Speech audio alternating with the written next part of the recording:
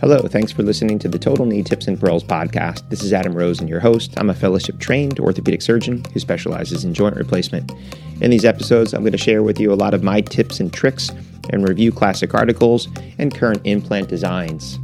Thanks for tuning in, and on with the show.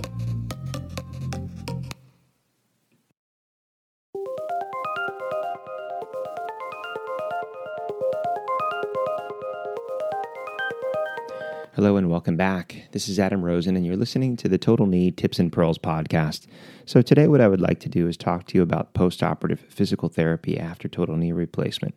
This is an extremely important part of obtaining a good outcome, and I stress this with my patients before surgery because I let them know that it really is a team effort, that you may do the best job in the operating room, but if a person doesn't do their physical therapy, the outcome will not be good. And vice versa, that if you do a really crappy job in the operating room, no matter how hard the patient works, it may not work very well at the end of the day. So the important part of physical therapy is to start with understanding your patient. You know, I have very little concerns with my patients that no matter how severe their arthritis is, they're gym rats or they like to play tennis or hike or they like to travel. They have this motivation, and no matter how bad their pain has been, they continue to push. They're just doing less or less than what they would like to. Those patients that go to the gym, I just have them continue with their regular protocol before surgery. But the ones that really concern me are patients that are very, very limited with regards to any physical activity, and not because of pain, but just because of lack of desire. And the other one are people that are extremely weak or stiff. So someone that comes in with a severely restricted range of motion or so weak that they're in a wheelchair, a powered chair, or barely get by with a walker. Those are patients that always concern me as to how they're going to do after surgery. The asterisk there is for the patient who, is really wants to do more, but their arthritis is the worst of the worst. They sometimes surprise you because even though they may be limited with motion and strength and walking ability, their arthritis is so severe that you fix them and they get up and go and surprise everybody. But the other group of people are the ones that are really concerning. So in those patients, I do really push them to do either home exercises or outpatient physical therapy prior.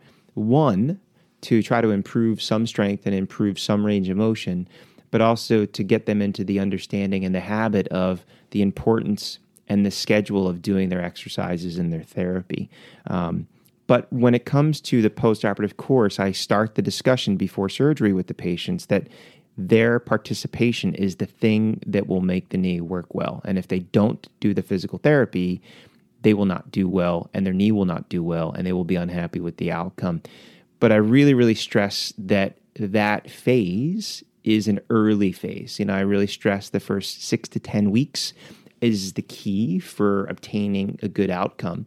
And if they wait, that they're going to be stuck and unhappy the rest of their life. And this really comes into 3 main components. So number 1 is motion. Early range of motion is key. I let my patients know that if you're weak, we can always make you stronger later. And strength is number 2. Number 3 is endurance. And again, if someone lacks endurance or stamina, you can always develop that later over time. But if somebody does not obtain early motion, they're never going to get it. And I let people know that this is those things in life where you get one chance. There are no do-overs. And the reason that I stress this to my patients is that I see a lot of second opinions, and I see a lot of patients that are stiff and in pain and unhappy. They're a year or 2 out. And 99% of the time, technically, the knee was executed well. It's sized appropriately. The alignment's good. The joint line's restored.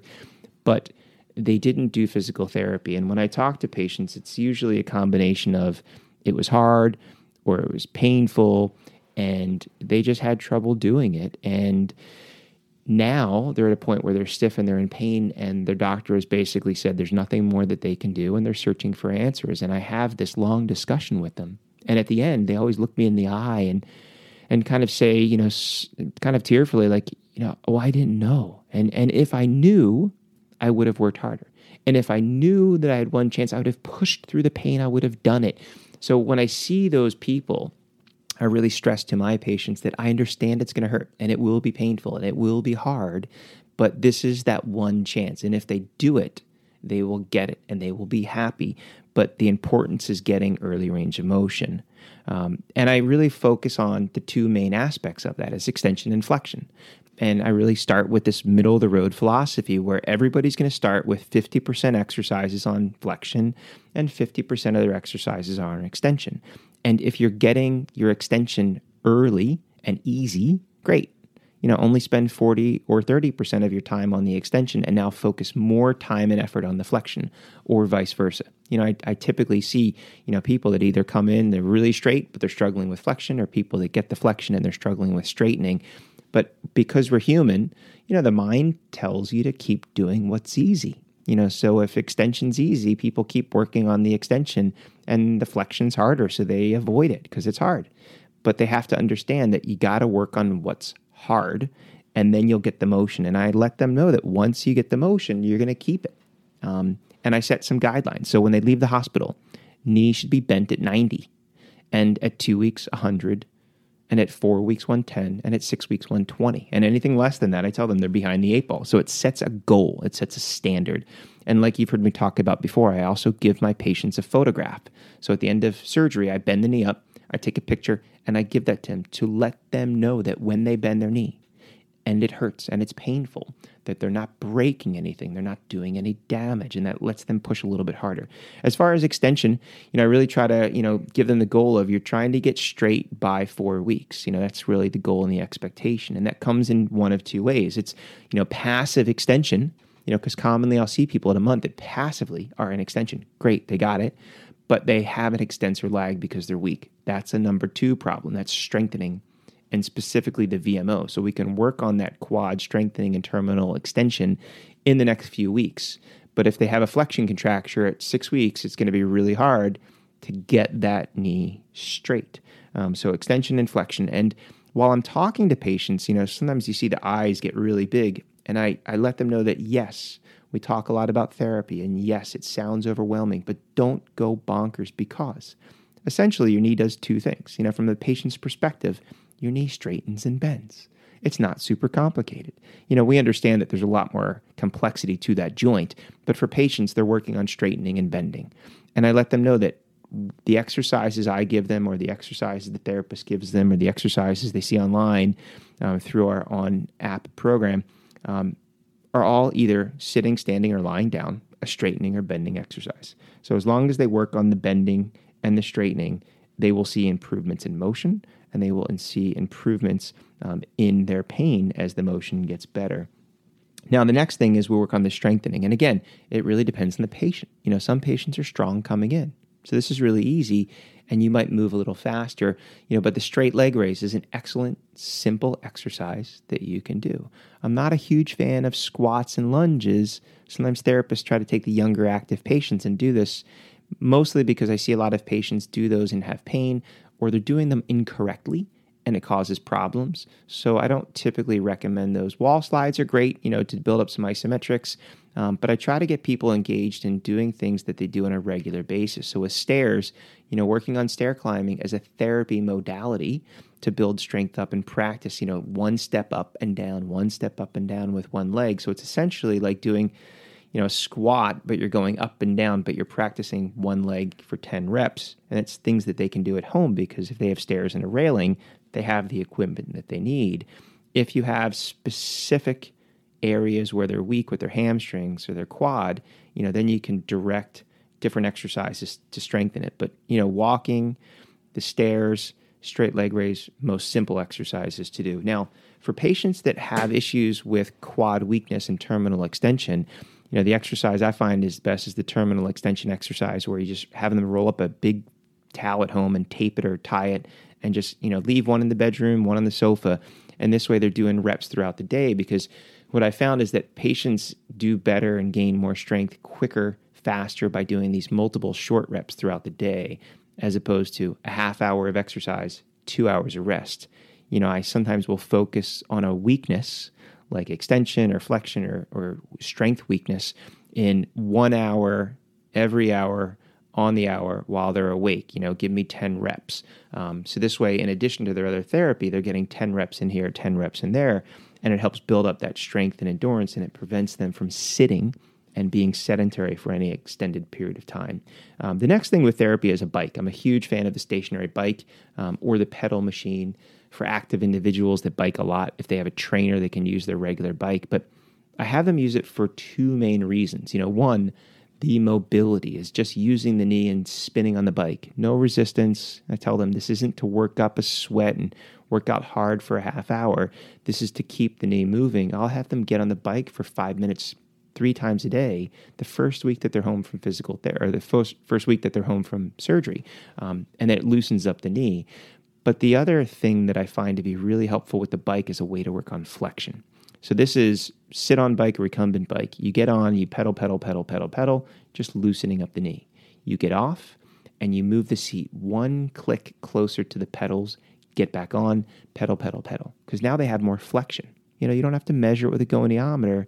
They just know that I started with the seat height at number 20 and now I'm at 19. Great, get off, drop it to 18, drop it to 17. Now they get to 16 and they can't get all the way around, but they can actually just go back and forth. So it gives them a point of what they're aiming for. So tomorrow they start again at 20 and they move down. Now they can get to 15.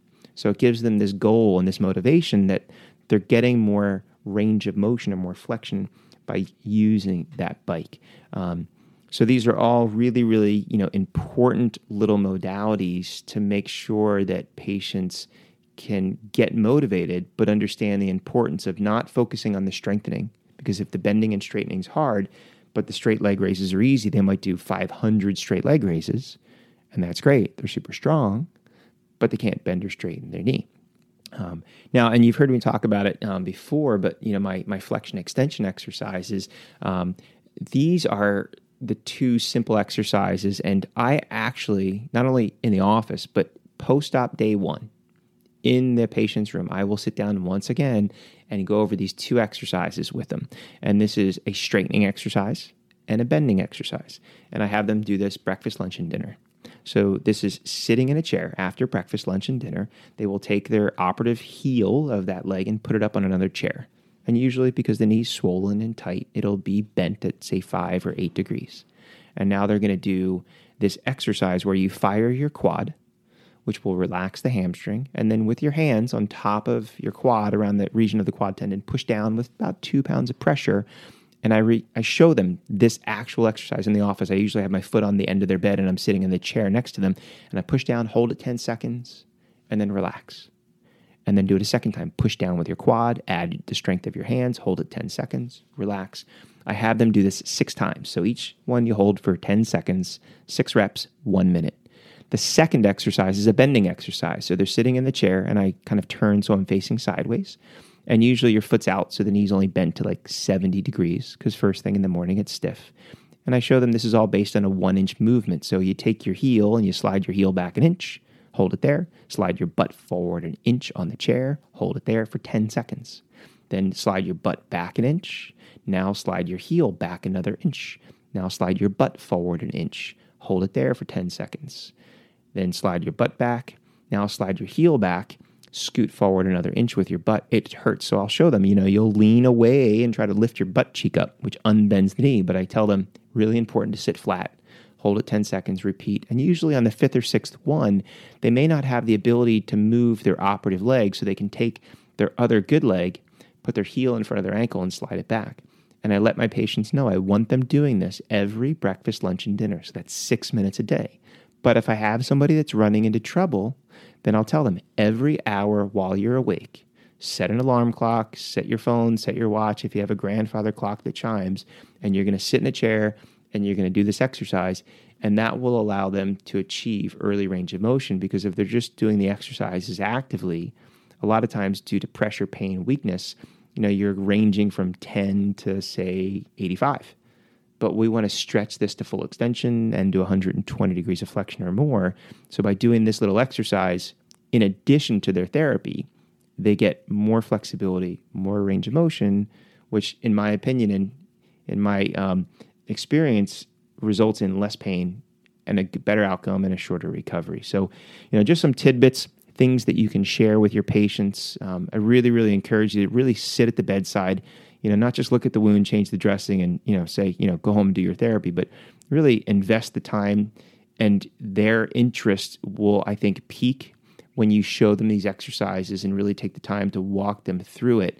And that will aid in their recovery and, more importantly, aid in a better outcome because they're going to get earlier range of motion. So thanks for listening. You've been listening to the Total Knee Tips and Pearls podcast. I'm Adam Rosen.